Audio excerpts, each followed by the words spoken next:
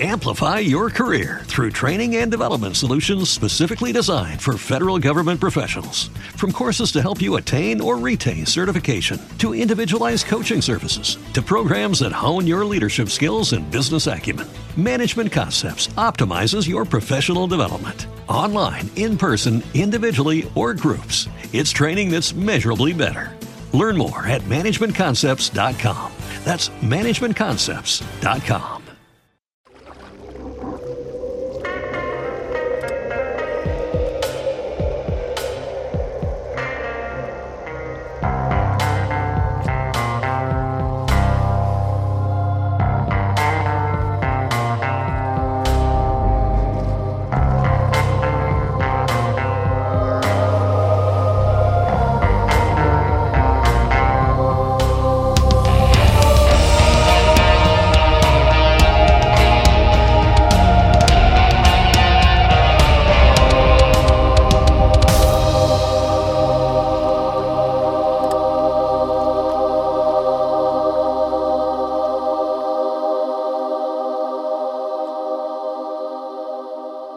Hey, everybody, and welcome back to Truth and Justice. As promised, in this week's episode, we're going to hear the second half of my 2018 interview with Jason Baldwin.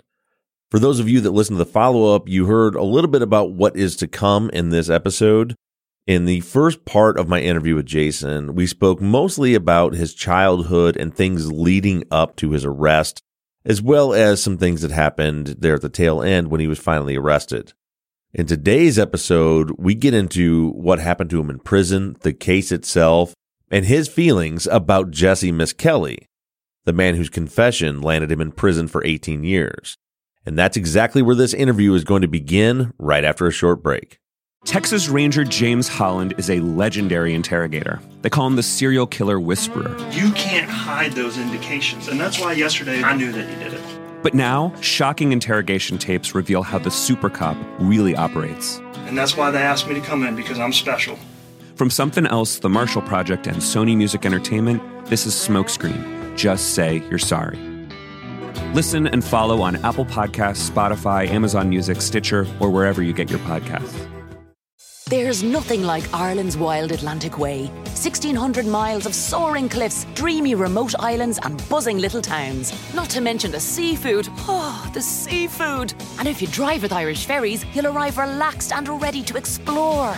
Bring the whole gang, pets and all. Fill the boot with goodies and get a warm Irish welcome before you even get to Ireland. Hop across from Holyhead to Dublin. Book early at irishferries.com and see travel differently. Terms and conditions apply. From Jesse, and that's we haven't talked much about Jesse, and you're talking about all your runnings around and everything with Damien. I didn't hear you mention Jesse much. What was your? I did mention Jesse. I mentioned when I first met Jesse in the sixth grade on the right. Yeah, when he tried to beat you up. He tried to beat me up, which was totally different from the experience I'd had from the kids in the trailer park during the summer when I first met, because they were all cool and like, hey, let's play hide and seek, let's go fishing, and we all got arrested together. Right. Who knew? Yeah. So when the officer, I would have never in a million years guessed that the friend that police was referring to was Jesse. Right? Some years after the arrest, I have a private investigator that works for my attorney, Mr. Quinn, and he was doing some work for us on the case. And he come up to Barner. I was at Barner at this time, and he goes, "Do you want to know the answer to a mystery I solved?" I'm like, "The mystery?" He goes, "No, I didn't say the mystery, but a mystery." Then a little let down. I'm like, "Okay, yeah, I would like to hear what your mystery is you solved." He's like, "Do you remember before you were arrested, you and Damien at the skating rink in West Memphis getting kicked out?" I was like, "I do remember that. I have not thought about it for years and years, but I remember that." And he's like, "What happened?" I was like, "I remember. Damien and I, it was me, Damien, we were hitting on these girls, Holly and Jennifer, and the security guard was like, 'I'm gonna have to ask you guys to leave. Call your parents, come get you, because you gotta leave.'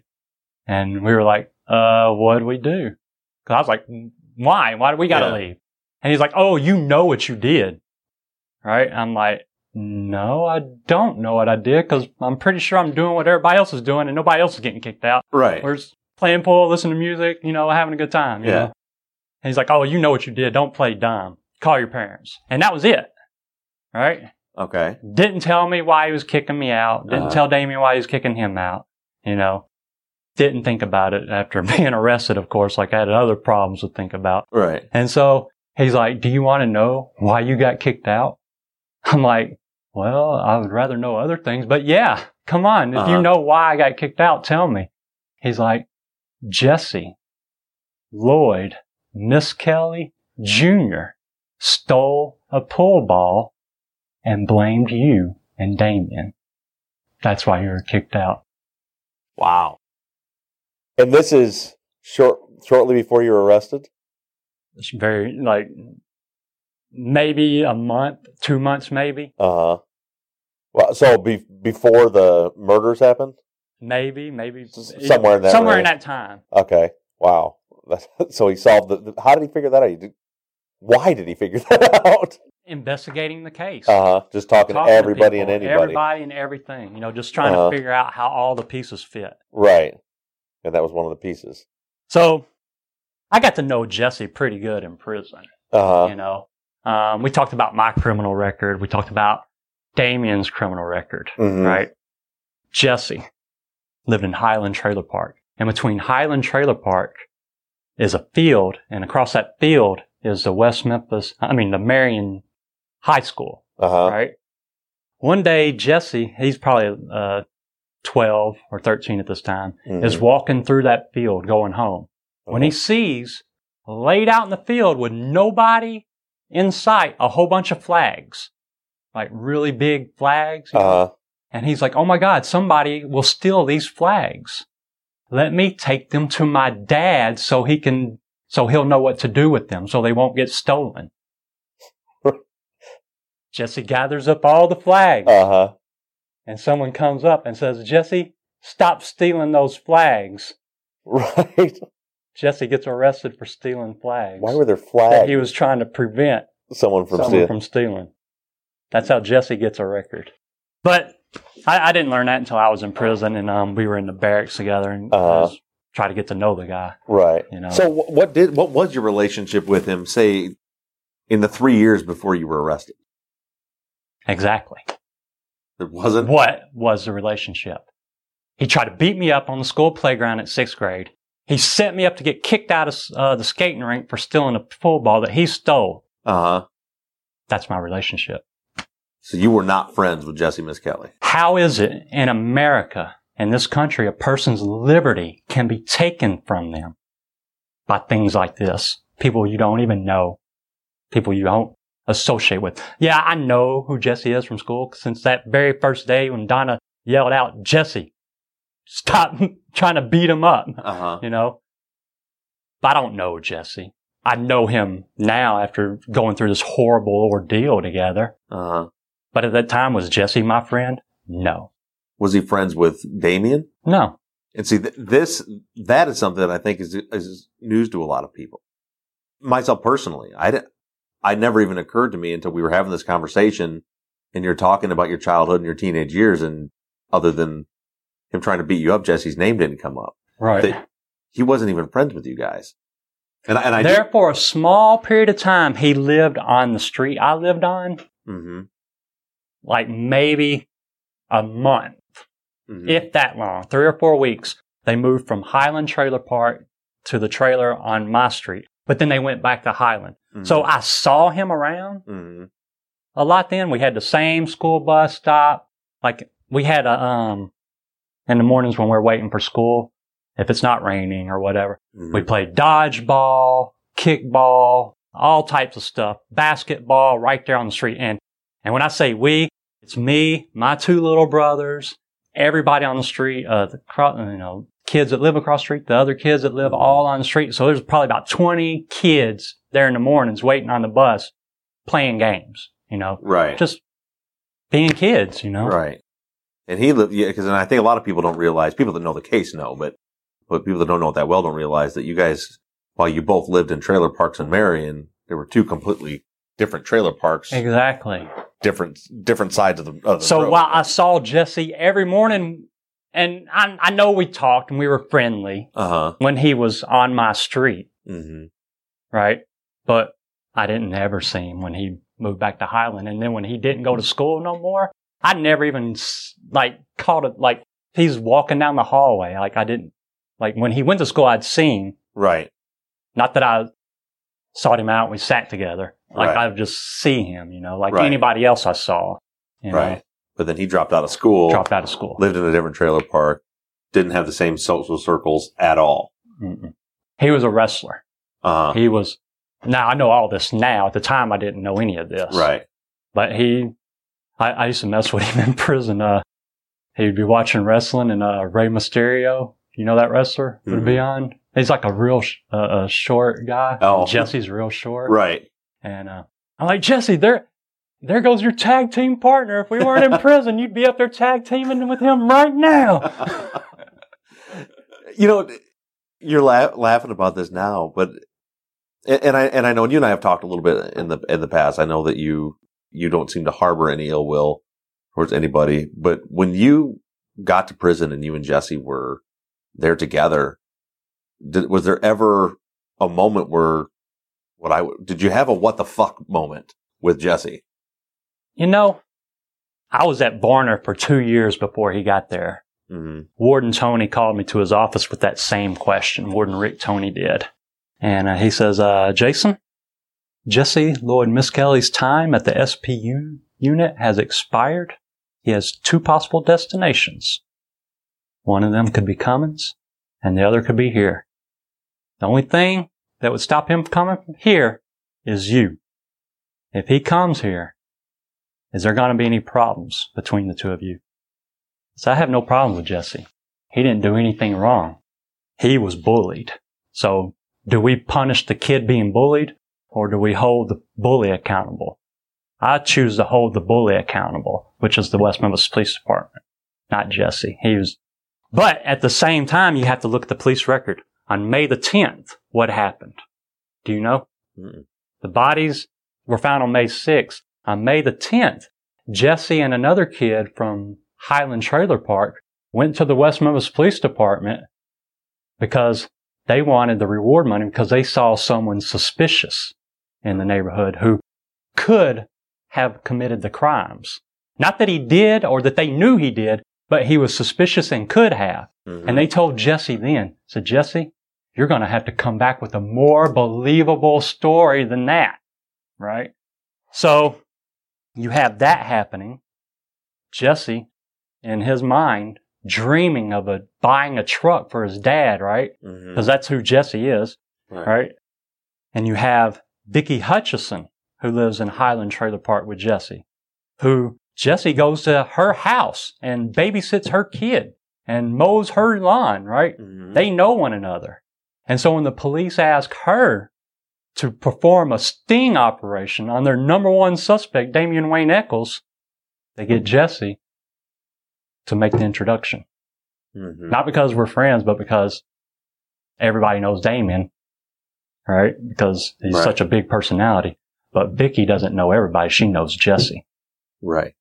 And so Jesse connects her to Damian. She sends Jesse out. Mm-hmm. They send her out, the police department. So that's how it all connects.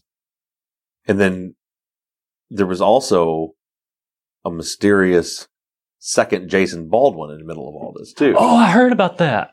And that's something that this could be news to you, too. And it makes more sense now that you tell me that you and Jesse weren't friends at all. That when Jesse starts naming Damian and Jason Baldwin that were committing this murder in West Memphis, there was another Jason Baldwin that was a great big guy. I've heard of this. And Jesse was talking about him at first. See, I don't know any of that. The police had to correct him and tell him, no, it's the other Jason Baldwin. Really? Yeah. This is on transcript? You got it on record? Yeah, well, you've got to follow a trail of documents to get through in the police notes that Jesse had the wrong Jason Baldwin. And I couldn't tell you right now which time, where in the timeline all that was. But he definitely identified the wrong Jason Baldwin. Also had reddish hair, by the way. Big guy, though. Oh. Well, my problem with that is that scenario is Damien doesn't know anybody named Jason Baldwin but me. Right. Well, right? And it also tells you where did Jesse get the name Jason Baldwin? Right. Maybe the police gave it to him. You think? Yeah. Right. So Jesse didn't have any information had no knowledge of the murders on May the 10th. Uh-huh. What changed between May the 10th and June 3rd when all of a sudden now he's the guru? Right. Now he has all the answers. And I guess, and like I told you, we do the show and the investigation in real time. When the listeners are hearing where we're at in the investigation, that's really where I'm at for the most part in the investigation. So I haven't even got to you guys yet because, I'm really having to take a detour from a proper investigation in this case because a proper investigation never gets to you. Exactly. But given the circumstances, public opinion wants you to get here. Yeah, we have to get here somehow and talk about it. But like I didn't know until you just said it that Jesse went in on May 10th to try to give a tip. I didn't notice that until after I was on this side of the fence looking at things. That he had went in weeks earlier and tried to collect the reward money once. I don't know who the other person is that says another kid from Highland Trailer Park went with him. And it may have actually mentioned the name, and I just don't even recall now. And my mind might just be saying another person. Right.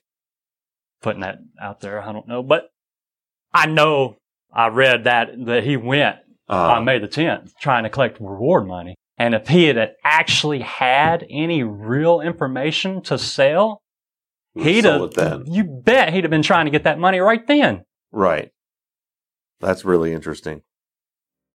Amplify your career through training and development solutions specifically designed for federal government professionals. From courses to help you attain or retain certification, to individualized coaching services, to programs that hone your leadership skills and business acumen, Management Concepts optimizes your professional development. Online, in person, individually, or groups, it's training that's measurably better.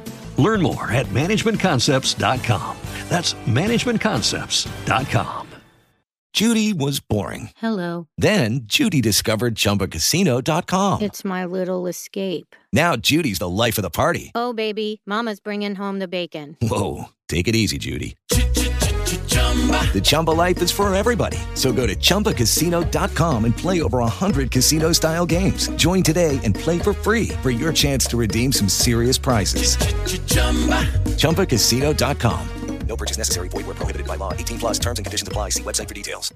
So you and Jesse eventually, you meet up in prison. Yeah. At this time, I'd already completed 2 years at Varner. And I like to say I trained Varner at this time. I got him right. Yeah. From administration on down. I got him seeing that, hey, we are innocent. You will not treat us with cruelty any longer for this. And so the inmates' demeanor and the way they treated us, like me, was different at this point. And so it was different for Jesse coming in at this point. The prison was different. The people were different. They weren't waiting on Jesse at that point to do him harm. I'd already set the groundwork. He was coming into not hostile territory, but friendly territory. So it was smooth sailing for Jesse. Okay.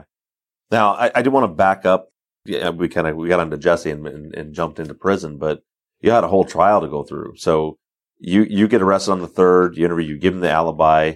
You just and I do have, and I mentioned this to you earlier. I had a listener that sent a question that they wanted me to specifically ask you, and I'm just going to read it verbatim that he gave it to me. It says, "When speaking on the case, why do you forward Ken Watkins and Don Nam as viable potential alibi witnesses when their 1993 statements to police clearly indicate they would have hurt and not helped your defense?" Now, Don Nam, that would be the Asian young boy, Asian kid that was at the video. That was at the video game. I haven't actually read their statements. Only thing I can tell you is what I experienced as a fact.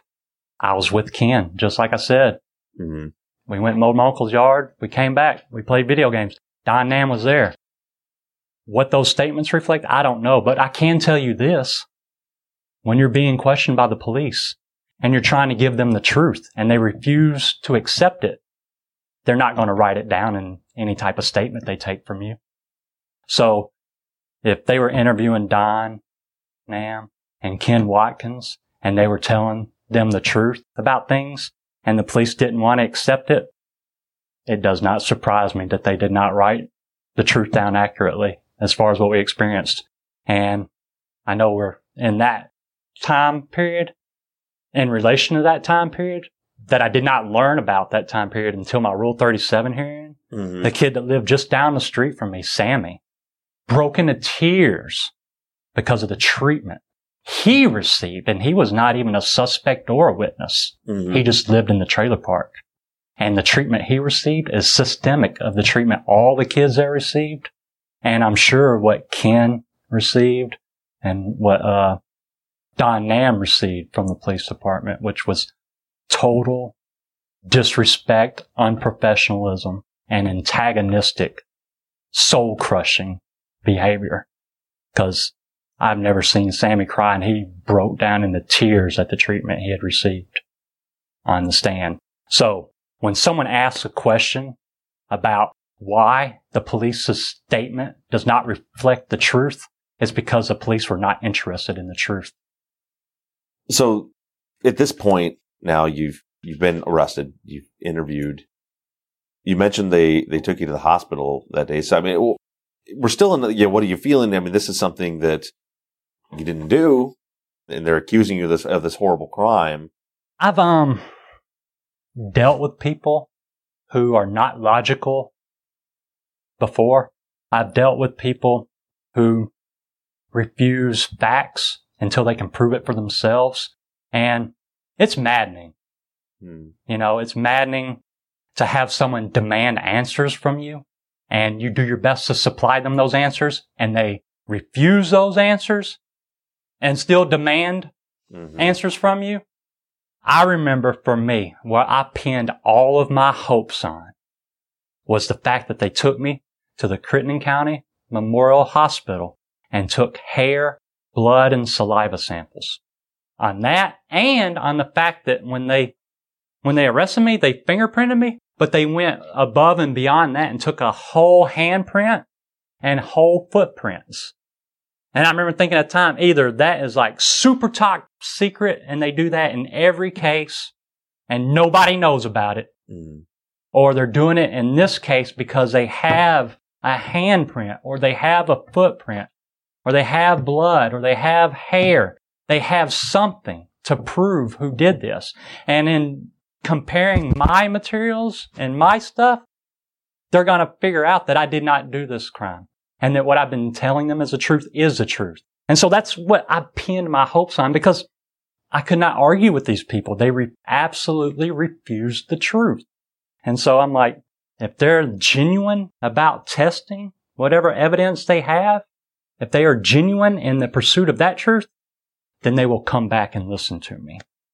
And so that gave me the strength to deal with their unprofessionalism and their criminal acts towards me. And like, I would never treat anyone's son the way they treated me, you know? And so that's what I pinned my hopes on, you know, and that's what helped get me through that. And you had to believe that surely they're going to find out that there's no evidence, no forensic evidence tying me to the scene, and they're going to believe me. And only half of that turned out to be true. Well, the bait and switch they pulled at trial, when I get to trial, instead of it being about evidence, the prosecution, John Fogelman, who I met when I was 11, his whole thing now is, he says the crime scene was cleaned up in such a way that there was no evidence. And in fact, the way that the crime scene was cleaned up is evidence in itself of satanic cult activity, which just totally blew my mind. I'm like, how can I defend myself? Where are the facts? Where are the truths? You know, when they just refuse the truth, and now there's no evidence when I thought there was evidence. Now there is no evidence to prove my innocence. Well, the thing was there was evidence. Exactly. But it did not prove the case they wanted to prove, so they ignored it. Right. Because you were right. And it is odd they took your footprints and your whole handprint. And it was because there was a print on the crime scene. But as soon as they compared it and it wasn't yours, it became irrelevant. It also wasn't, for the record, wasn't Damien's and wasn't Jesse's. Exactly. So, for me, up until that point, I'm thinking it's a mistake. Everybody makes mistakes. You can correct a mistake, right? It's easy. You just do what you need to do to correct it once you find out it's a mistake. But when they found out that print didn't match Damien, didn't match Jesse, and didn't match me, instead of like saying, hey, we've got the wrong guys, they just hid that evidence, chose not to talk about it, and instead carried on with framing us, bringing in liars and stuff and pressuring people to lie or pressuring people to take part truths and add a whole bunch of lies and making them something else, To me, that's no longer a mistake. To me, that's a problem, and problems need solving. It's intentional misconduct. Intentional, yes. It's a custom and habit of doing things that make it easy for innocent people to go to prison. So let's talk about that for a little bit, because there obviously was everything that happened at the trials, and that's stuff that most people know that went on through all the documentaries and everything. We've talked a little bit about like Michael Carson. Yeah, exactly. Michael Carson. Did you know Michael Carson? Heck no, that dude he made up all of that stuff. And after I went to prison, his counselor wrote me a letter. His counselor was named Mr. Williams, Danny Williams, and he's like, dude came up with that stuff sitting in my office. How to get out of his criminal cases, his criminal charges. Like, he came up with making up that story against me. Cause it's it's the one on the news, at the time, So it's like, what do you call it? The big prize or whatever. Yeah. And didn't I feel like I remember reading that that counselor or somebody had actually written a letter to Fogelman. To the prosecuting attorney, letting him know. Before the trial. But they ignored it because it did not fit the story they were selling to everybody. Yeah, and now they're trying to convince us that they didn't intentionally proffer untruthful, false evidence when they had a letter from the counselor telling them that this was a lie. This dude is lying. Yeah. And they had that. And then the lady who actually ran the county jail, Miss Joyce Curitan, who is an honorable, professional woman who does a really good job, a really stressful job dealing with like troubled kids and people locked up. Like, there are so many different ways you can handle that, and so many people screw it up, and she did a great job and honorable. She was going to testify that, she's had this dude in and out of her jail, and she knew for a fact this dude was lying not only about this, but he lies about everything all the time. But Sheriff Emerson of Craighead County at that time physically kidnapped Miss Curitan and took her out of the county until the trials were over. Physically removed her from the county. What that looked like, I don't know. But Miss Curitan is a tough woman. Is that something she's testified to or written an affidavit to that effect? There is an affidavit. That's incredible. So she was intending to testify at your trial against Michael Carson. To be a, a mitigation witness. To go with the veracity of the truthfulness of that person, right? If he's up here saying he has a soft heart and telling the truth, we have a right to put on testimony from people who know him and has witnessed him not exhibiting a soft heart and definitely not exhibiting the truth anywhere he goes. Right. And they removed her from the county till after the trial.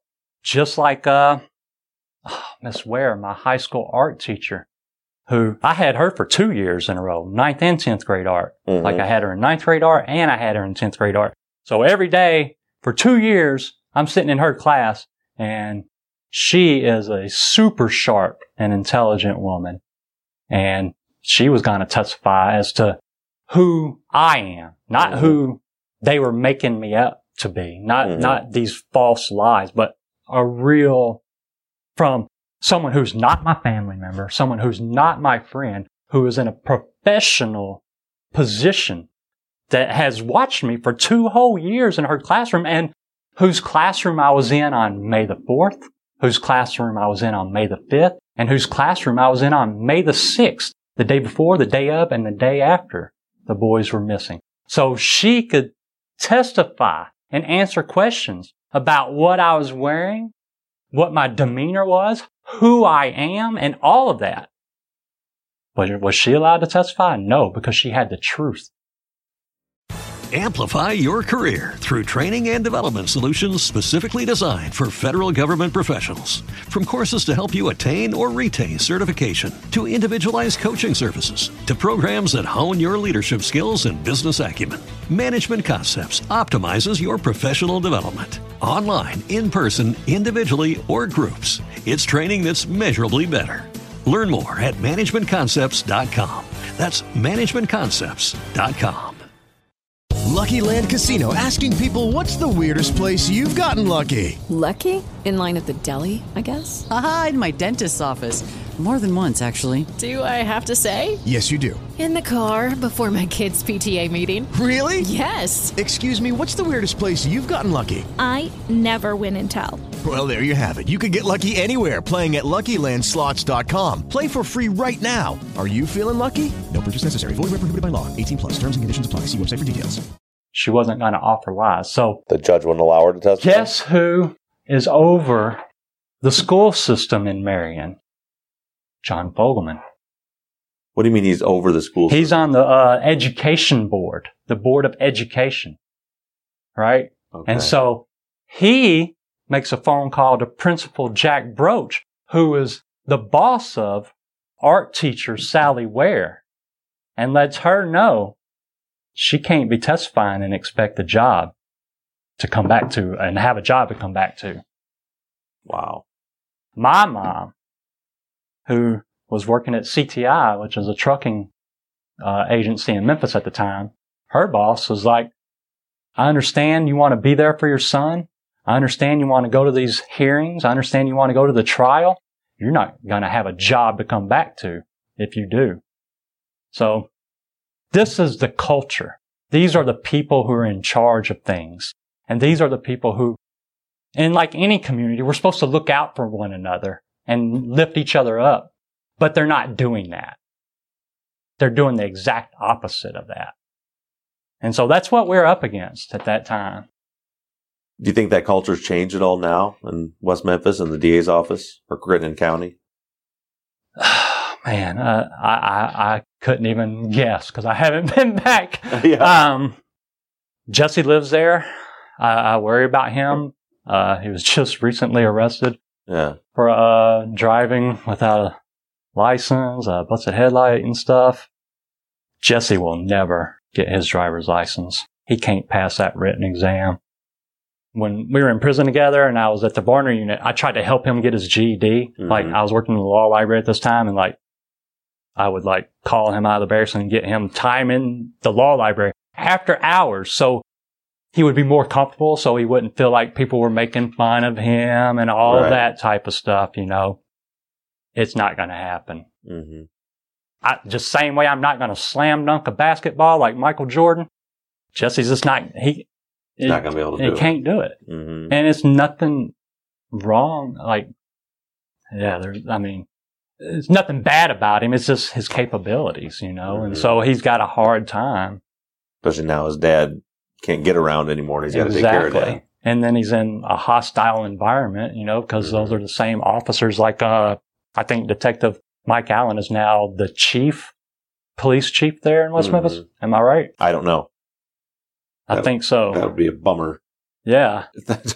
But the good news on that is Scott Ellington is the DA. Uh-huh. He's the one that signed the papers for our Alford plea, and he's made a statement in front of the press, you know, like there's not a judge that's going to sign a warrant to arrest Jesse and revoke his suspended sentence over these things. Right. Those types of things, And I thought that was really good. Yeah. And I thought it was really good that he's like, I will keep the case open as far as like, if y'all find any evidence to look at, I will look at it, which is real good. Because my attorney, John Phillipsborn, is still working on the case. We've got our private investigator, Mr. Quinn, working on it. So it's good to know that when we find something, that the state will accept it and do something with it. So, see, what most people know about Ellington is what you saw in the documentaries, which was his press conference he gave after you signed the Alford plea, where he says, well, this case has been solved now. They just went in there and pled guilty, so they're guilty. But it sounds like that behind the scenes, he's told you guys that he will still consider new evidence in this case. Yes. He'll definitely work with us. I wish he'd been strong enough as a public servant to say, you know what? Looking at the facts of this case, the Alford plea is not just. These guys deserve complete exoneration. And let's drop the charges right now, no matter how long it takes us to solve this cold case. Because that's the way it should be. No one innocent should have their liberty and freedom and rights held for ransom until they solve a crime that they know nothing about. In which they're not trying to solve because it's closed because of the Alford plea. Right. So what hurts me most about that is seeing Pam, when I say Pam Hicks, the mother of Stevie. Holly and I've gotten pretty close to her over the years since I've been free and everything. And, we worked on the film adaptation of Mara Leverett's book, Devil's Knot, together. And for her, it was all about memorializing her memory of Stevie, And so to work with her and see her get something, something, whereas she's not getting any type of help or support from the state, like grief can do terrible things to you. You don't know how you're going to deal with grief, and losing a child is the worst thing anybody can experience, And whenever I had time to be around her and look at her eyes, I can see that same grief in her eyes that I see in my own mom's eyes. But the difference is my mom gets me back. Pam doesn't get Stevie back. And what makes it so much worse is the state telling her that they don't care if the case is ever solved, that saving $60 million is more important to them than finding the actual murder of her son. I think that is what really breaks her. That not having that support from the system. Because the system is who you turn to help you in things like this. And when they turn your back, who do you go to? You break. And that's what she's doing. She's breaking. You mentioned your attorneys are still working on the case. Private investigator Damien still got people working on the case. And the reason we're here is because, I think you've learned what we're doing now for the last couple of months. And you know this, that, we're not, our show is not about entertainment or just telling a story, but we are here to help, and we are here to solve this case. And we're bringing hundreds of thousands of people with us. And it sounds to me like the next place we need to go is go knock on Scott Ellington's office door and convince him to really consider evidence and put the power, if they would put the power and the weight of the Crittenden County District Attorney's Office and the West Memphis Police Department behind this investigation, it would be over with like that. There are so many more avenues. There's so much more testing that can be done. And we've been going for a long time, and I'm going to get in touch with you again for probably over the phone before I fly all the way down to Austin again to ask some more questions. But that's the last two things. One, another listener question that I promised I would ask, and it's out of context now, but I want to ask it now is, can you explain the lake knife? Was the knife pulled from the lake your knife? That knife was mine. It was your knife. And it had been in that lake since the previous summer. Okay. I don't know when the date was exactly. I just know it was the summer before. It was me, my mom, My youngest brother, Terry, I can't remember if Matthew was there on the dock or not. Mm-hmm. Matt was. I know Terry was. And I think a couple of his friends were. And we were fishing, and like Terry was messing around in the tackle box and cut his hand on a knife. And my mom got upset and grabbed the knife and threw it in the lake. So she threw that. Are we talking about the big survival knife? She threw up a pocket knife that was in the tackle smaller box. Knife. A small knife, just a little knife. Okay, so she didn't throw your knife in. Like little Terry was, I think he was, I really don't remember exactly. I think he was changing a fishing lure or something. He was using a knife and he cut his hand or cut his finger, and my mom flipped out, got upset. I don't think he was even supposed to mess with the knife or something. I don't know really now. But she grabbed it and threw it. And it was mine, right? She just threw something of mine into the lake. So me being very mature at this age, right? Grabbed the survival knife that was still in its case, the big knife, right? Like in a sheath? In its case, in its sheath. I grabbed it. I said, well, if we're going to throw that one in the lake, we might as well throw this one in the lake too. And went like that.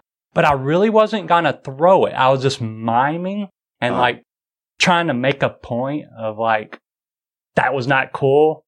Throwing that pocket knife in the lake. Right. You're having a temper tantrum. Exactly. That's what I was doing. Yeah. Exactly. I didn't want to say that word. And so I went like that. I really wasn't going to throw it. Like I just made the motion. And when I did it, it came out of the case and like flew through the air. And I was like, you know, that I can't take it back moment. Like, and it just goes. So you're sitting there holding the sheath to this I'm knife. still holding the sheath. And it's flying through the air. Into the lake. Yes. So that knife they pulled out of the lake is that knife. It was your knife. Exactly. You don't deny that. Mm-hmm. And you threw it in the lake by accident when you were having as part of the temper tantrum. The temper tantrum from your mom throwing your pocket knife. Throwing the pocket knife in the lake that Terry cut his finger on or hand on or whatever it was. Okay. Well, that clears that up. I promise that I would ask that question. And I remember telling Paul Ford, I'm like, there's got to be some type of test that you can do to see how long it's been in the lake. Like I live on the lake. Mm-hmm. There are life cycles that animals have, like freshwater shrimp, freshwater snails especially, right? That I'm sure that by this time, that there was signs of life after a whole year of this knife being in the lake, that there were signs of life on this knife, right? Mm-hmm. To show a life cycle, to prove it had to have been in there over a year and could not have been that murder weapon. Right.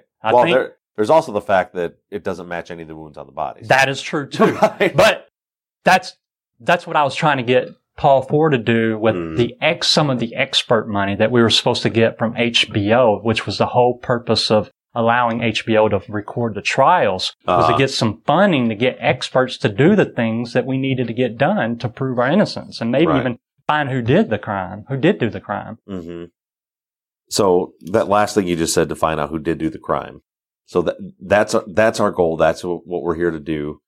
So I guess I just want to give you a minute for you to be able to address anybody, the audience, as far as your thoughts on what we're doing, there's a lot of stuff that happens behind the scenes and on the podcast. We're just ordinary people from around the world are just contributing whatever they got to help. So I just kind of want to give you the floor for a few minutes to talk about your feelings on what we're doing and where we're going from here, and for you to talk to any of the listeners, and then so the floor is yours. All right. This is always the tough stuff. Especially I didn't warn you. Right. I'm not answering your question really. I'm just making a statement. That's always the hard stuff. Bob, I think what you're doing is a really great job. I support truth and justice in this. I support anybody who is genuinely looking for the truth and answers in this case. It's really refreshing after dealing with the West Memphis Police Department and them not looking for the truth. Right. Not looking for answers. And saying that, I want to draw that line between people in our viewers and in our listeners. Are you looking for the truth genuinely? Or are you just trying to make things fit a scenario in your mind that you've already signed up for? Are you trying to make a round object fit in a square peg? Don't do that. Just follow the facts. Look at the case, Because I know I get asked this a lot, who I think did this crime. I don't know. Only thing I know for a fact is I didn't.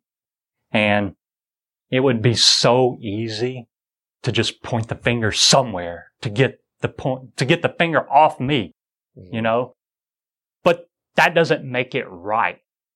Just to say, well, it wasn't me, it must have been him. When I don't know that person did it or not. I don't know if this person did it or not. Somebody did this crime. That is true. Someone needs to be brought to justice for it. But I don't know who that is. And for my reputation in life to be held ransom until I figure that out is wrong. And I guess that's kind of like a message for Ellington and the state system, the state prosecutors, the state justice system. That's for them to let them know that what they're doing is wrong. And they're just doing everybody wrong. We're going to do our best to change that. And we're going to keep plugging along, and we'll be in contact constantly. And I do also want to point out with you sitting here and while we're on the record that you were the first one of the West Memphis 3 that we got in touch with months ago. Prior to you were able to keep the secret that we were going to be doing this for a few months before we started. And one of the feeler questions that we asked all of you guys, is Jesse and Damien, were, are you okay with us doing this? And, can we get access to files? And is there anything that we should look into specifically? And we got the same response from all three of you, which is you have access to whatever you need and dig, find the truth, search for more, test every piece of evidence you can test, find something to find the truth. And I say that because it's important to me as an investigator that someone's not pointing me in a direction saying, jingling keys over here and say, don't look at this over right here. But to just say, look, and to kind of have your blessing and then Jesse's and then Damien's as we've met all three of you guys, to say, just find the truth. It shows me, and that's, I've made the statement on the podcast very early that I believe the three of you are innocent. I've never been a West Memphis 3 supporter guy, the guy with that has the agenda. Right. But as an investigator looking at the case, I believe that you guys are innocent. That's one of the reasons why you're not afraid of anything. You're not afraid of the truth.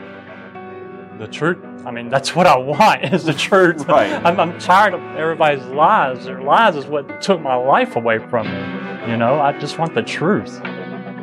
Find the truth.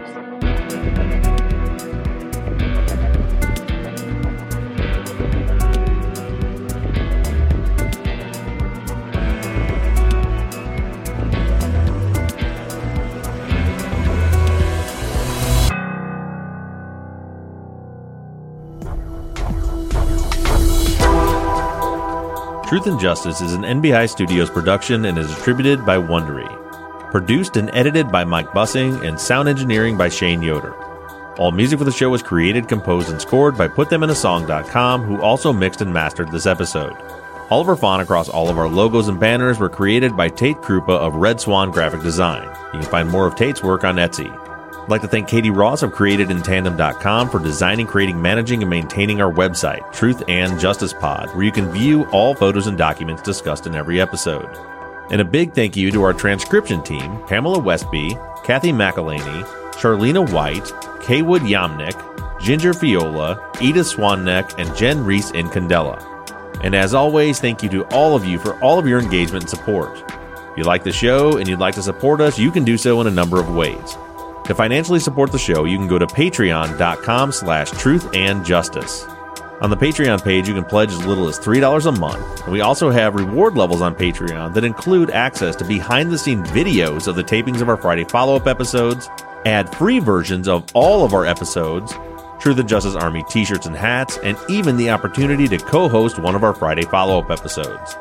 You can also help us out by going to iTunes and leaving us a 5-star rating and review. And lastly, you can always support us by supporting the companies that sponsor this program. If you have a new case that you'd like us to consider for future seasons, you can submit your cases on our website, truthandjusticepod.com. Just click on the case submission button and fill out the form. And the most important thing that you can do is engage in our investigations. You can keep in touch with us through our email, theories@truthandjusticepod.com. You can like our Facebook page or join in on the conversation on the Truth and Justice Podcast fans page. For all of you tweeters, you can connect with us on Twitter @TruthJusticePod. I personally can be found on social media @BobRuffTruth, and Mike can be found @MurbGaming, MURRBGAMING. And don't forget that we always have our 24/7 voicemail line open for questions, comments, or tips on our cases. That phone number is 269-224-2833. However you do it, stay engaged, stay in touch. But as for now, I'm signing off. I'm Bob Ruff, and this has been Truth and Justice.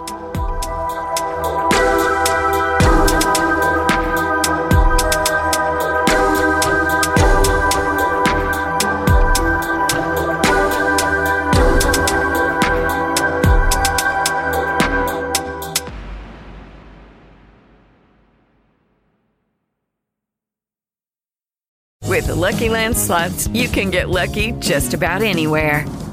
This is your captain speaking. We've got clear runway and the weather's fine, but we're just going to circle up here a while and get lucky. No, nothing like that. It's just these cash prizes add up quick. So I suggest you sit back, keep your tray table upright, and start getting lucky. Play for free at LuckyLandSlots.com. Are you feeling lucky? No purchase necessary. Void where prohibited by law. 18+ terms and conditions apply. See website for details. With Lucky Land Slots, you can get lucky just about anywhere. Dearly beloved, we are gathered here today to... Has anyone seen the bride and groom? Sorry, we're here. We were getting lucky in the limo and we lost track of time. No, Lucky Land Casino, with cash prizes that add up quicker than a guest registry.